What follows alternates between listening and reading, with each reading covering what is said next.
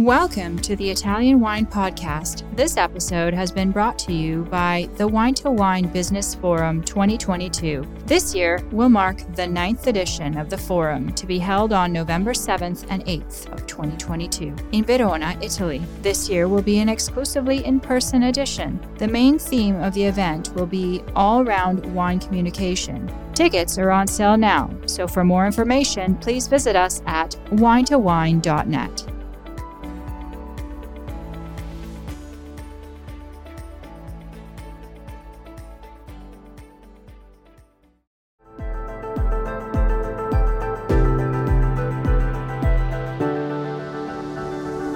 Welcome to the Italian Wine Podcast. I'm Cynthia Chaplin, and this is Voices. Every Wednesday, I will be sharing conversations with international wine industry professionals, discussing issues in diversity, equity, and inclusion through their personal experiences working in the field of wine. If you enjoy the show, please subscribe and rate our show wherever you get your pods.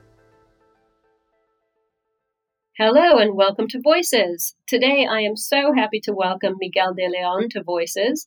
Miguel was born in the Philippines and he moved to California when he was 10 and graduated from UCal Berkeley with degrees in linguistics and urban planning. But it was his job at a neighborhood restaurant that changed his path forever and sent him on to New York, where he has created a restaurant and a wine career that is nothing short of amazing. And he's worked at the likes of Momofuku and Casamono, and he is currently the extremely award-winning wine director at Pinch Chinese, which I have never eaten at yet, and I can't wait to one of these days. And he gets described as having soulful comfort food and wine pairing menu, and he's earned the restaurant a really great place on the New York Star's wine list. So these days, Miguel needs a wheelbarrow to cart around all of his own accolades that he's won in recent months, including Imbibe Magazine's 75 People Working for a Better Drinks World, and Michelin Guide Sommelier Award in New York, and the James Beard Award for his essay on intersecting identities and decolonization. And best of all, most recently, he was named one of Wine Enthusiast's Future 40 Tastemakers and Innovators. So I am really glad that he has even half a minute to spare for our podcast today, because I've been wanting to talk to Miguel for ages. So thank you so much for coming on. Thanks for having me. No, it's a huge pleasure. And I have to say that is the longest intro I have ever had to give on Voices. You've been wine director at Pinch Chinese now for almost 6 years, and you're doing so many cool things there, championing female winemakers and New York state wines and natural wines, among a lot of other things. So I'm just wondering where you get your inspiration for your award-winning wine list, and what lights you on fire about a new wine? What makes you think, I have to have this, it has to be at the restaurant? There's a few things, really.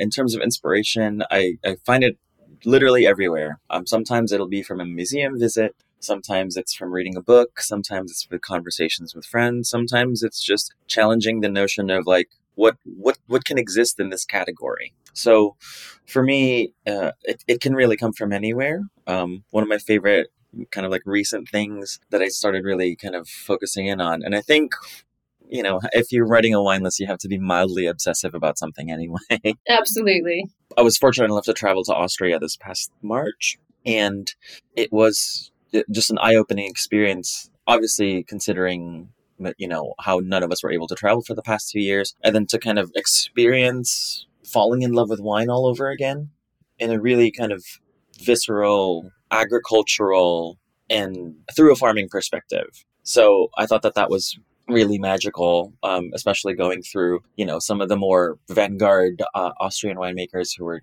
doing biodynamic preparations and doing a little bit more kind of like interesting things with farming and minimal practice. So, thinking about how that can read on a wine list. Ultimately, if the stories that I want to tell all have a similar theme, then I think that's a really wonderful goal for a wine list to have. And I know that a lot of people don't really put that much thought into a lot of that kind of stuff, but that's the artist at heart kind of speaking. No, absolutely. And it does, I think all of us in the wine sector, or even just, wine enthusiasts, the difference when you're reading a wine list and you want to take it home and snuggle up in bed and read it as if it were a book, or just, a list of, well, I could have this or I could have that. So yeah, exactly.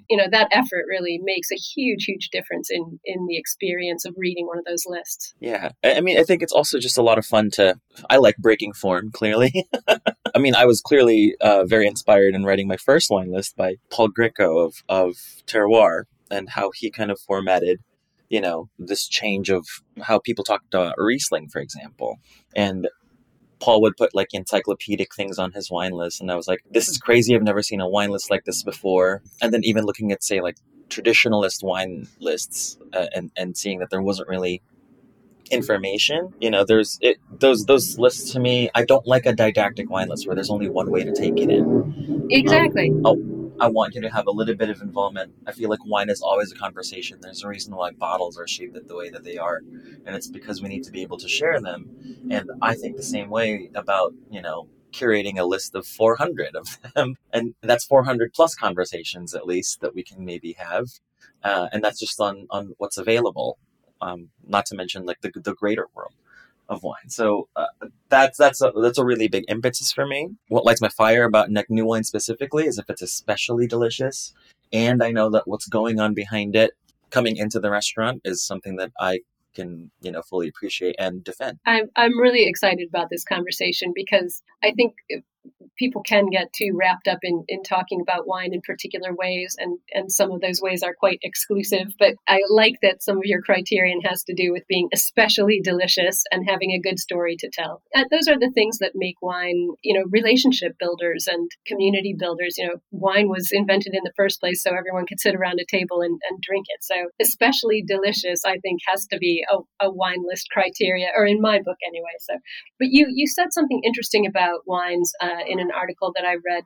For wines on your list, the wines that you choose for Pinch Chinese have to be defensible at every turn before you'll put it on your list. And I really like this concept. So I'm dying to hear you explain it, sort of spin out this philosophy in your own words for our listeners. Sure.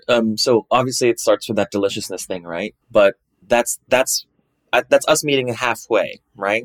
That's the halfway point of me interacting with that wine. It's had a life before, and once it meets up with me, then it'll have a life after. But to consider that part beforehand, right? And so in terms of being defensible at every turn, I mean, well, was the land treated fairly when this grape was being grown?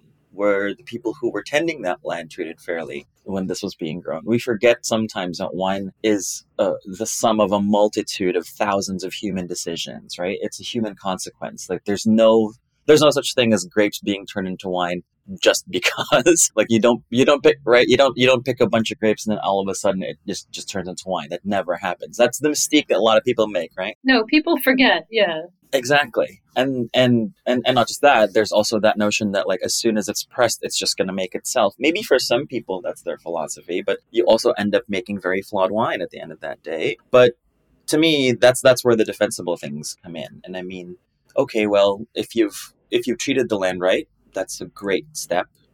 And then if you've treated your people right, that's another great step. And then maybe if you're thinking about, if there's a lot of bigger picture things that align, then I think I can absolutely tell your story way better, because those are also things that I firmly believe in. And so it just so happens now we're talking about things like social equity and justice and diversity in the spaces, and that's an even better story to tell, right? That we get much more color, and for us to be so obsessed with how a grape grows, how a vine grows, I think we can also be as obsessive with, say, how your vineyard workers are being treated, or how recyclable your items are in that cardboard box. Like, so all of those things come together as part of that defensible route.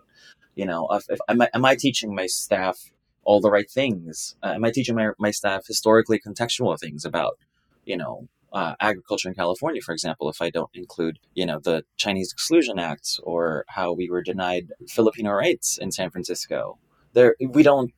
Those things get glossed over, and yes, they're part of our history, and some people don't want to talk about that in wine, but I think it paints a much better and much more complete picture when we do that. And that's what I mean by defensible. I am so happy about this. You're completely singing my song. And I agree with you entirely that there are a lot of conversations in wine right now that are pretty uncomfortable. Clearly you're talking about some specific ones in California that a lot of Europeans definitely are not familiar with. And it's important to have that backstory. It doesn't have to be the fulcrum upon which, the bottle is going to tip up or down. But having that backstory, I think, gives people more vested interest in what went before and what could come after in the right hands. So I completely agree with that. It's an interesting concept, and also how wineries are engaging with their vineyard stewards is equally important. So I like defensible. I'm going to steal that term from you, I think. Please, please. I think the more people think about what goes on their wine list, right? I think a little bit of thoughtfulness goes a really long way. Well, and there's a difference between sustainable and defensible. I like that term. One is a very passive way of looking at it. And defensibility is you taking a very active route and making sure that your stakes are just as high whenever you're putting something on the line. That's true. I like that. It's more active. Yeah, it is much more active than passive. That's really, that's very insightful. You have got so much going on besides doing that. And I love the fact that you're educating your staff about this, by the way, but we'll touch on that later. But outside the restaurant, you are also, terrifically busy with a ton of projects. And I know our listeners are going to want to hear about this. I want to start with the article that you wrote for the James Beard and other writing that you've been doing lately, because you describe yourself as a wine professional of color, and you joined a white-dominated industry at a really young age, and you became very successful. And now a lot of your writing, and it sounds like a lot of the talking that you're doing and educating that you're doing as well, focuses on those issues of social justice and equity and the sort of systematic inequalities in our own sector. So I'm curious as to, what sort of spurred you on to take up these topics. As we were just saying, they're not comfortable. They can be awkward. They can make people be very divided in their opinions and in what they are willing and not willing to say. So were your own sort of personal early experiences in the industry something that pushed you on to do this writing and to achieve and aspire in the wine world? Or, how did you get to that point where you thought, I'm going to write about this and I'm going to put myself out there? Because it's a brave thing to do. I just wanted to be honest with my wine experience, really. Obviously, a lot of my early formative wine experiences were kind of coded within that white space. I was fortunate enough to be in a really kind environment when I was learning about wine for the very first time. The very first person who took me into wine was Jonathan Waters at Chez Panisse, who's a wonderful man. And I miss him dearly, but the idea of a very kind of, call it like a very open-armed look at how people come into wine, right? I knew nothing coming into that space. I knew that wine was a very rarefied thing, and it was expensive for me at the time. And for him to just be like, we have all of these wines open. It's for everybody here to kind of understand what they're trying to sell, but also kind of make you have a connection with what we're trying to do here at the restaurant. So that I've really taken that kind of experience. And at the same time, after moving to New York, kind of realizing that, it's an industry first, really. And then to make it even more lonely is that I tended to be the only person who looked like me in wine classes and certification programs in places where bodies were legitimized in this space. And I've worked in New York wine now for about, 16 years. And it's just now that we're kind of starting to talk about, Miguel's getting all these accolades. I never, thank you for the recognition. But, when you just put your head down and work and do the things that make you happier because you get to be yourself fully in this space, then imagine the possibilities if we just allowed that from the very beginning. So, a lot of my experiences that I wrote about they're painful.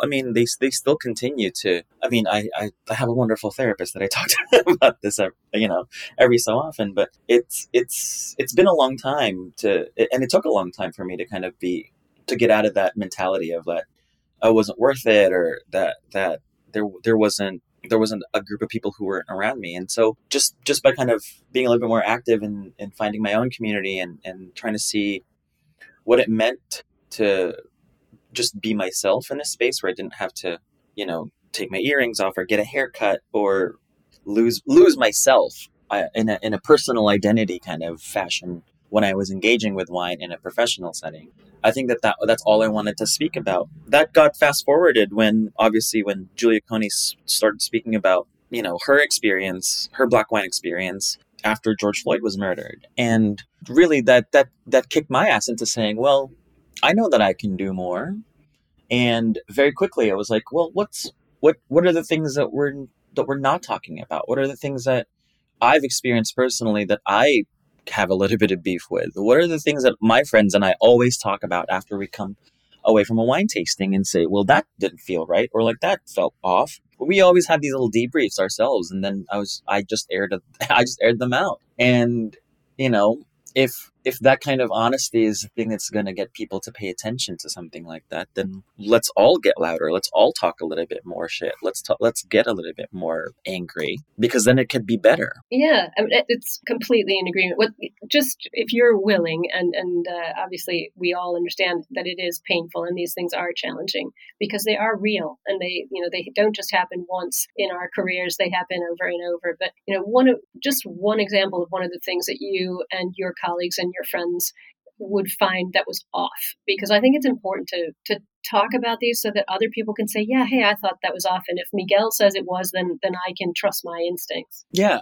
So I mean, there's a couple of ways of going about it. It's, if we're going to a wine tasting every once in a while, if we were traveling as a group, for example, we'd notice that we would get much shorter pours than people. And so that was key. And we were all buyers at that point too. And we were like, okay, well, I guess we're only going to taste a little bit of this wine as opposed to how everyone else is getting treated here. The second was like a very clear, like, denial of our, like, just existence.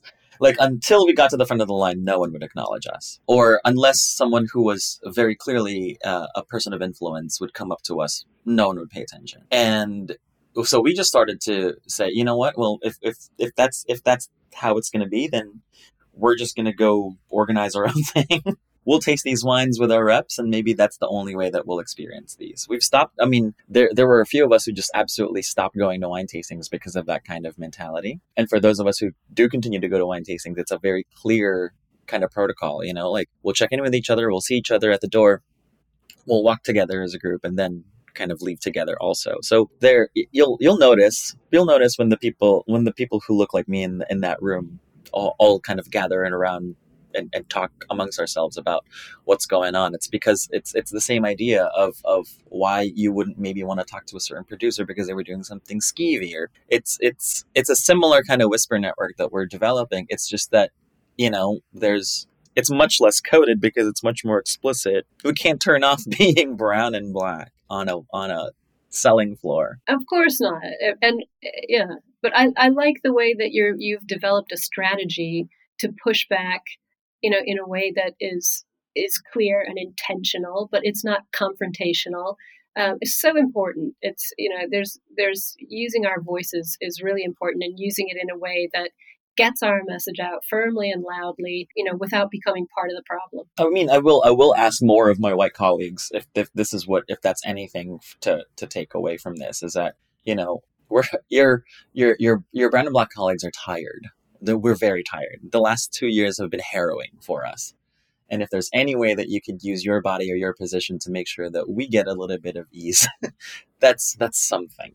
That is absolutely something. Well, I am a white cis woman, and I can tell you this is why I do what I do, because I think, well, it's our job to shine lights on this. It really is, all of us. I will never have your experiences, but I can shine light on it where I think it's sitting in the darkness and it shouldn't be. So, and I think more people need to do it. And, as a woman, of course, as I said, I'm a white woman, so that made life easier. But as a woman, I've been passed over, ignored, I have made myself be quiet when I probably shouldn't have felt that I needed to. So I think it's my job. It's my honor and my privilege to be able to shine light on things that, my colleagues need help with.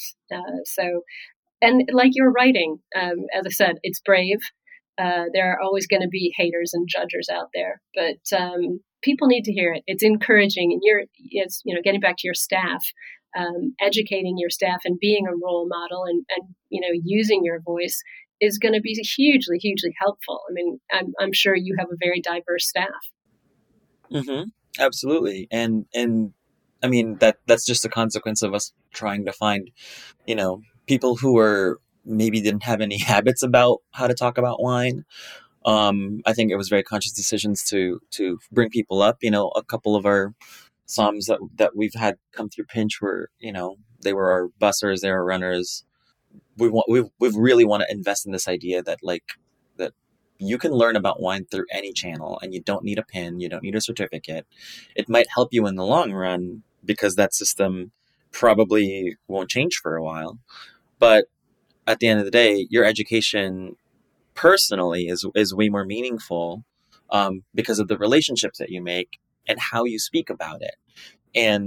And for us, it's just really finding a way to empower people with the kind of vocabulary that they already have. You don't have to learn wine speak in order to love wine. And and consumers can do the same thing. I feel like every time you present a guest with a wine list, it is intimidating to receive a document that's 300 wines long for you to choose one for the night.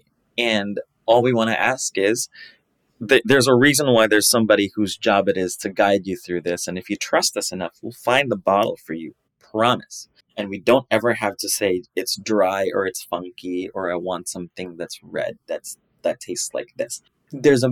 Obviously we talk about education as a platform for people to understand wine through a much more kind of like academic way or a much more standardized way. But when we standardize something, we also flatten that human experience of something, right? You have to sacrifice a little bit of that individualistic artistic expression if you're going to standardize something. But there's a reason why a McDonald's tastes the same way in Italy as it does in the United States. But at the same time, if I were making Sangiovese, say in California or in Texas, it won't taste the same as the Sangiovese that you're having in Lazio, right? Those are completely different places that have their own vocabularies about something that's there. And in the same way, I just want to make sure that it's not about demystifying wine either. I hate that term. Like, wine should be romantic and mystic and magical. It should be. It's pleasurable. It's hedonistic at the end of the day, right? But there's an allure to it that we need to keep. We are, as sommeliers, we're storytellers and magicians at the end of the day, right? I need to make sure that when it pops something open, you're not just going to fall in love with it. You're going to figure out, how did I find that for you? And it's part of that defensibility strategy that I was speaking about earlier. Well, it's because I've done my due diligence and my I've hidden the rabbit in the right portion of the hat for you to not see it well, where everything feels like a surprise, right? And that surprise might come from Hungary, from Georgia, or from a region in Germany that isn't all that celebrated. So that to me, that's the idea of giving people this kind of power of speaking about validity and emotion, and wine should elicit things in us. It is a powerful thing. There's a reason why people write about it in poetry, because it is artful, but it's a personal human connection, right?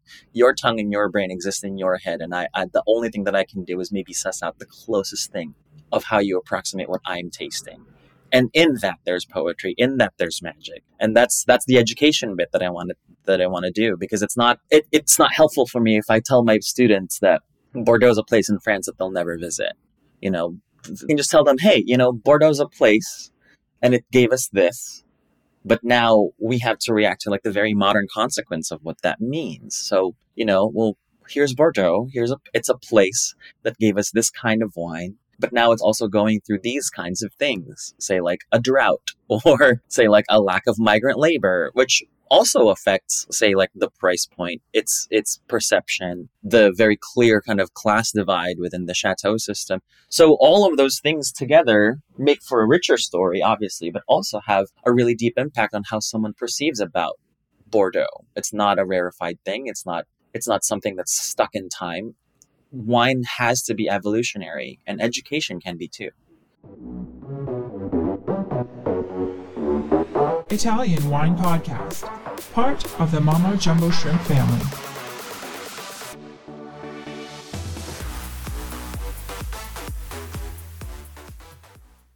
Yeah, that is such a great message. I love just the simple power of that message, that wine should elicit some things and it should have some magic, and we don't need to strip that away to educate people. I think that's a very very good starting point for any wine conversation. I think whenever sommeliers deem themselves experts, like that's the red flag, right? Like I like absolutely not knowing everything about this journey. I like that there's still a big left turn that we can make and not know where we're headed. That's my favorite part of being in this sector. I know you're working with the Hugh Society as well, as part of their resource council. And I'm a big fan. I love the core values of the society, you know, creating equitable spaces and redistributing power, and sort of developing a toolkit for, you know, advancing people who have been unrepresented, you know, BIPOC people, LGBTQ people, getting them involved. So I just want to know, you know, what's your role on the council? What are you doing to help out? I can tell you're a great educator. You know, I love educating too. So when I heard about you getting involved with Hugh and starting a curriculum, I thought this is going to be awesome. So I want to hear what you're doing there. Yeah, so kind of a little bit of what we've been speaking about already. My role specifically is to kind of help develop curriculum and national development for the chapters that are opening. How many chapters are there now? I mean, there's more than a few. We're opening up. Today's September 9th. Tomorrow, September 10th, we'll be opening Nashville. Wow. So, you know, already existing, there's New York City, there's Philly, there's Atlanta, there's Texas, there's Northern California, there's South Africa, there's DC, and we're looking to open in Chicago very soon. So there's a lot of places where there's a lot of folk who just want to have community in wine. That is fantastic. And all I want to do is make sure that whenever someone starts this talk about, I want to learn more, that they're learning through a lens that they know, that they don't ever have to change how they think or they speak about wine, how they don't lose themselves. Back to that idea of that. Completely agree. And people's memories and experiences play a huge part of how they learn about wine. And trying to wipe those out is a big mistake. Exactly. There's a wonderful movie coming out called Blind Ambition that features four Zimbabwean. I know. Yeah, and it's, so these four Zimbabwean sommeliers who, you know, for their 3-4 years coming into wine, and now they're kind of going into the World Wine Tasting Championships, right? There's a few scenes in there. Specifically, there's a sommelier named Tinashe Nyamadoka. He's based out of South Africa from Zimbabwe. And in a few key scenes in that movie, it seems as if he and I wrote the same article, right? He describes, you know, going through his grandfather's forest trail as they're foraging for things. And he says, well, this is a fruit that only grows here in this part of Zimbabwe. And that is a kind of tree bark that only I can understand. But whenever I go into a space and they say blueberries, raspberries, like he had to go buy that at a grocery store. And I went through the same thing. I was like, I grew up in a very tropical place where blueberries didn't exist. I didn't know what a currant was. And I kind of still don't know what a gooseberry is. I kind of have an idea now. Does anybody know what a gooseberry is? I lived in England for 17 years. Is anyone sure? Yeah, I kind of have an idea now. I think they look like mini tomatillos. Exactly. But it comes back to that, right? It's that let's use your kind of vocabulary of growing up into wine. I tell my students a lot that like specificity is a good thing up until it's not, right? And in the same way that like there's no wrong answer in wine up until there is a very wrong answer in wine, right? So when we talk about the things like, you know, well, what are you tasting here? It's not helpful for me to kind of hear about, you know, how your aunt's perfume closet or whatever is that thing that you're smelling.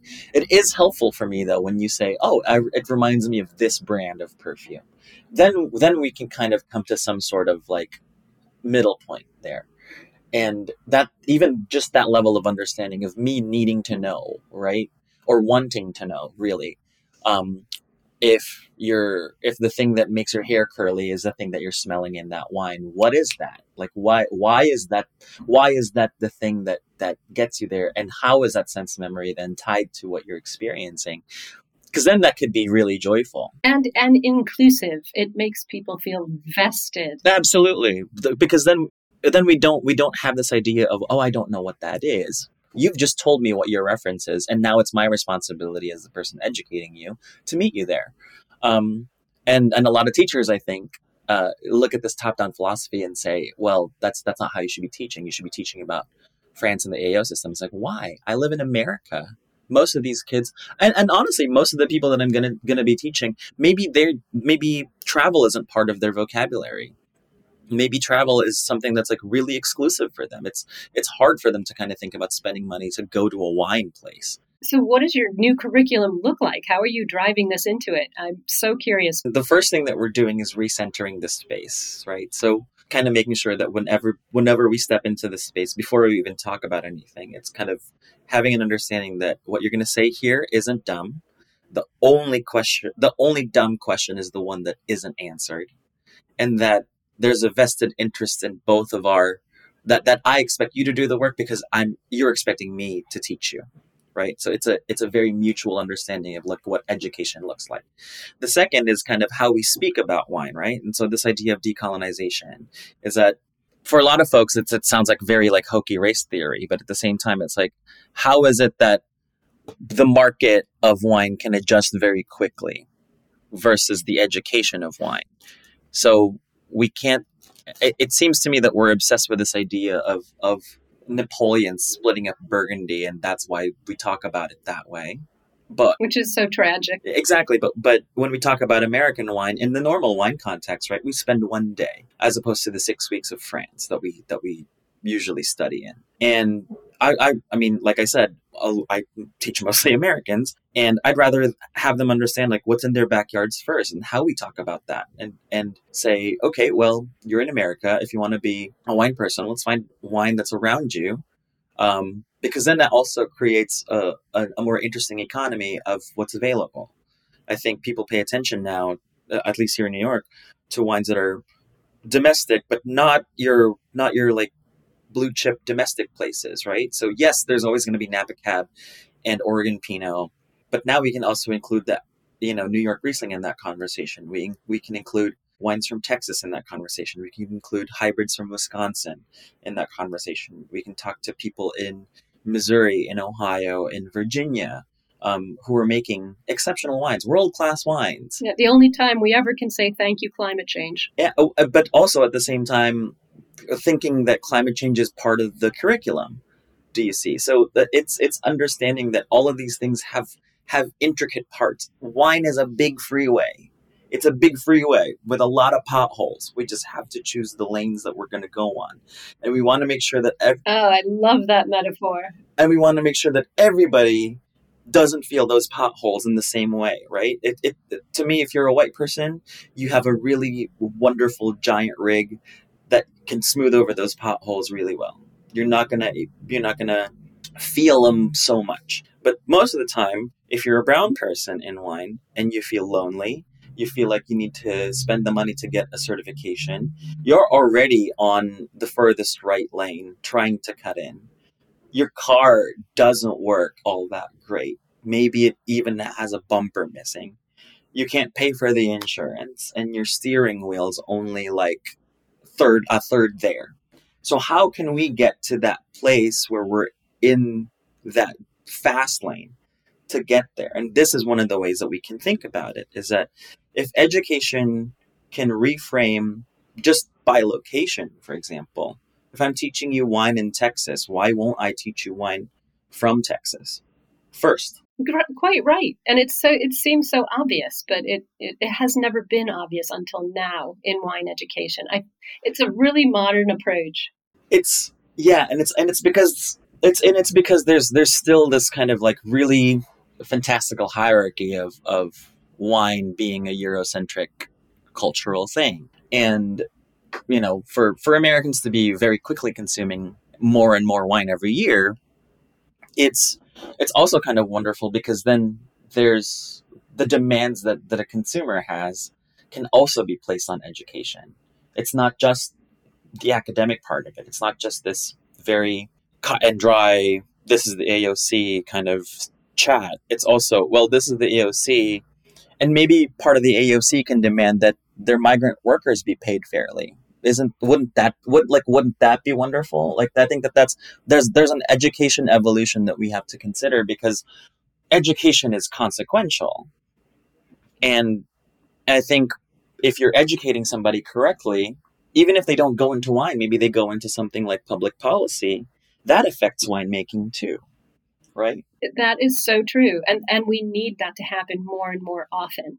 I think, people's view of wine education is so narrow. And I think what you're doing is really, as you said, widening the highway.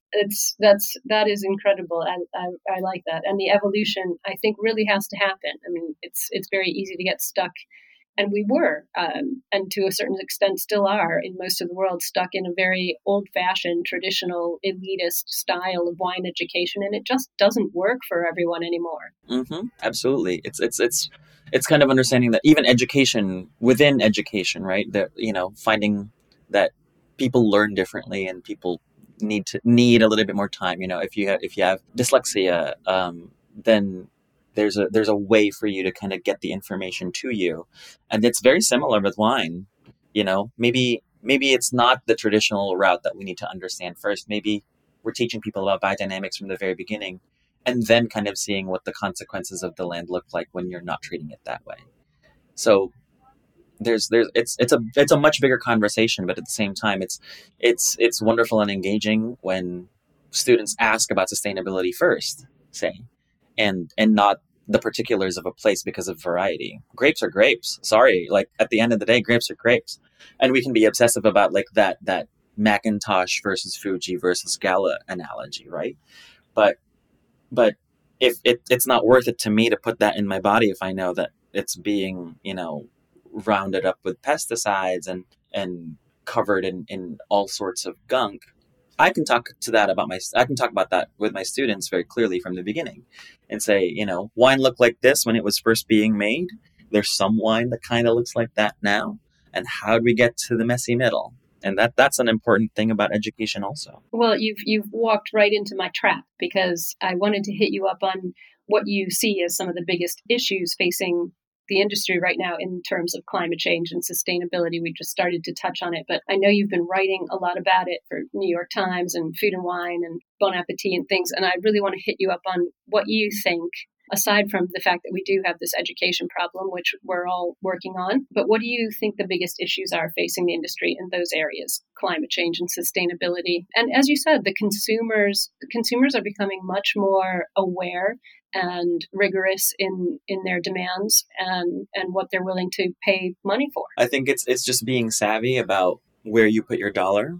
We keep saying that food is political, and it sounds a little hokey sometimes, but it is. And where you put your dollar really goes a long way in terms of what it is that you buy into. So it's things like, for me, the biggest questions, obviously, right, climate change in the bigger scale. Within your local economy, it's talking about what kind of labor goes into making the wine that you like, and maybe demanding more of that, having a fair, transparent. And do you see that in consumer behavior? Are you actually seeing that? I mean, for one of the first questions that we've started asking as a group of Psalms here in New York is, do your vineyard workers get access to health care? That's never been asked before as a tasting note, mind you. And it's not really on technical information, right? But again, if we can be obsessive about how people treat vitis, we can be absolutely obsessive about how people treat each other. And that's one of the first things that we can do is say, how human is this wine? Right? All the decision making that we've asked before, how human is this wine? And then how human is it? There's a really wonderful quote that Arianna Occhipinti says, and it's that we're not inheriting the land from our ancestors, we're borrowing from our children. And that's something that we need to kind of recontextualize here too, right? Yes, it's climate, but also it's how we're responsible about this thing. And it's agriculture. It's all those Sicilians. I think she stole that from Alberto Tasca.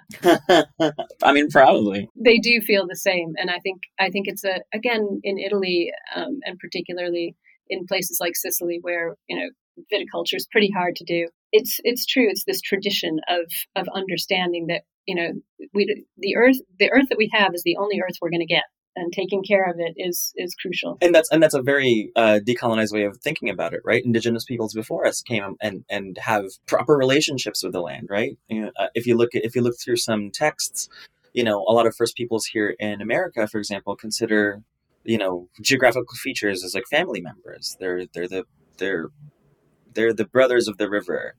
They're the sisters of the canyon. So, and there's ways that we can think about that as well. Is that if you place environment in this kind of familial notion, wine becomes a really interesting thing on how you communicate with one another. But sorry, to get back to that question of about, say climate change and sustainability, there's a lot of things that kind of tie into that also. Climate change, climate justice is environmental justice, is labor justice, is migrant justice, and all of that stuff as well, right? Like in order for wine regions, for example, to compete with migrant labor, if your harvests are all getting earlier and earlier and earlier, who picks that stuff? Who ends up bearing the brunt of that work?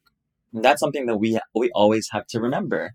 And not just that, what kind of danger are we putting these people if it's earlier, which means that it's drier and there's wildfires? What does it mean for terroir to kind of accept that? And so those are big questions that I think are challenging, because I think the question of terroir, it's not just time and place, it's time and place and people in consequential, in kind of like this consequential like domino effect, right? And terroir, we can't think of terroir as a fixed thing. I think we have to understand that like terroir also we're just seeing this kind of very slow but very true change within like this geologic time, as opposed to like the way that we experience it, which is a very short human time. Maybe it's just now that we're experiencing the consequence of terroir 10,000 years before. Well, I work with Professor Attilio Scienza, who is one of the living legends of geology in wine. And he would like to give you a big hug right now. I think you've hit on a topic that, is too deep for us for today. I mean, no pun intended, too deep, but it's true. Terroir is not as superficial as we've been led to believe in the past. So it's important to keep our eye on so many conceptual aspects, like a multifaceted gemstone kind of a thing. Before I let you go today, I was just going to ask you, if you were going to give a piece of advice to a young brown or black person, and I'm sure you give pieces of advice all the time, if they, somebody who wants to enter the industry in any way, shape, or form, as a producer, as a som, as an influencer, a TikToker, or, a writer, whatever, into hospitality, what would you tell them to do to get their feet on the path? What would you suggest, advise? Put both of your feet on the ground and think about intent. Intent is something that you can taste. Intent is something that you can feel. Intent is something that you can receive as a person. And so when we talk about this intentionality of making delicious wine, we're also talking about the intentionality of how you make that delicious wine, right? And so if you're going to come into this, think about why you want to come into this. Is it because you think that this is exciting and this is something that you're going to be... For me, it's the reason why I wanted to get into this is because I could learn forever. And I like being an eternal student. The best teachers are eternal students. I really think that's true. I love being an eternal student because you're never narrowing your scope, right? You're always expanding your vision. But that also means that you get to include as many people in that vision with you. Well, I don't think we're going to get anywhere better than that. I am so grateful for this conversation, Miguel. Truly, you've added a lot of learning objectives to topics that, are being covered now and need more attention, but you've added some new lanes to the highway for sure about the conversation that I will take forward with me. So I'm really grateful. And thank you so much for your time. Oh, absolutely. Thank you for having me. This was wonderful.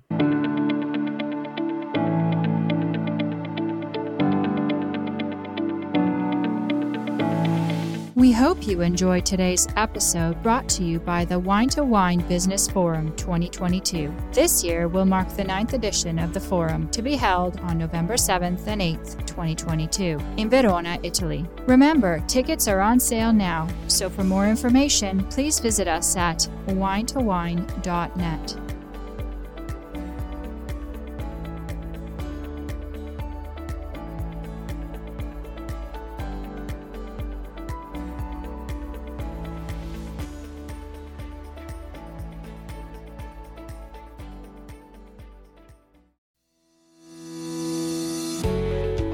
guys, I'm Joy Livingston, and I am the producer of the Italian Wine Podcast. Thank you for listening. We are the only wine podcast that has been doing a daily show since the pandemic began. This is a labor of love, and we are committed to bringing you free content every day. Of course, this takes time and effort, not to mention the cost of equipment, production, and editing. We would be grateful for your donations, suggestions, requests, and ideas. For more information on how to get in touch, go to ItalianWinePodcast.com.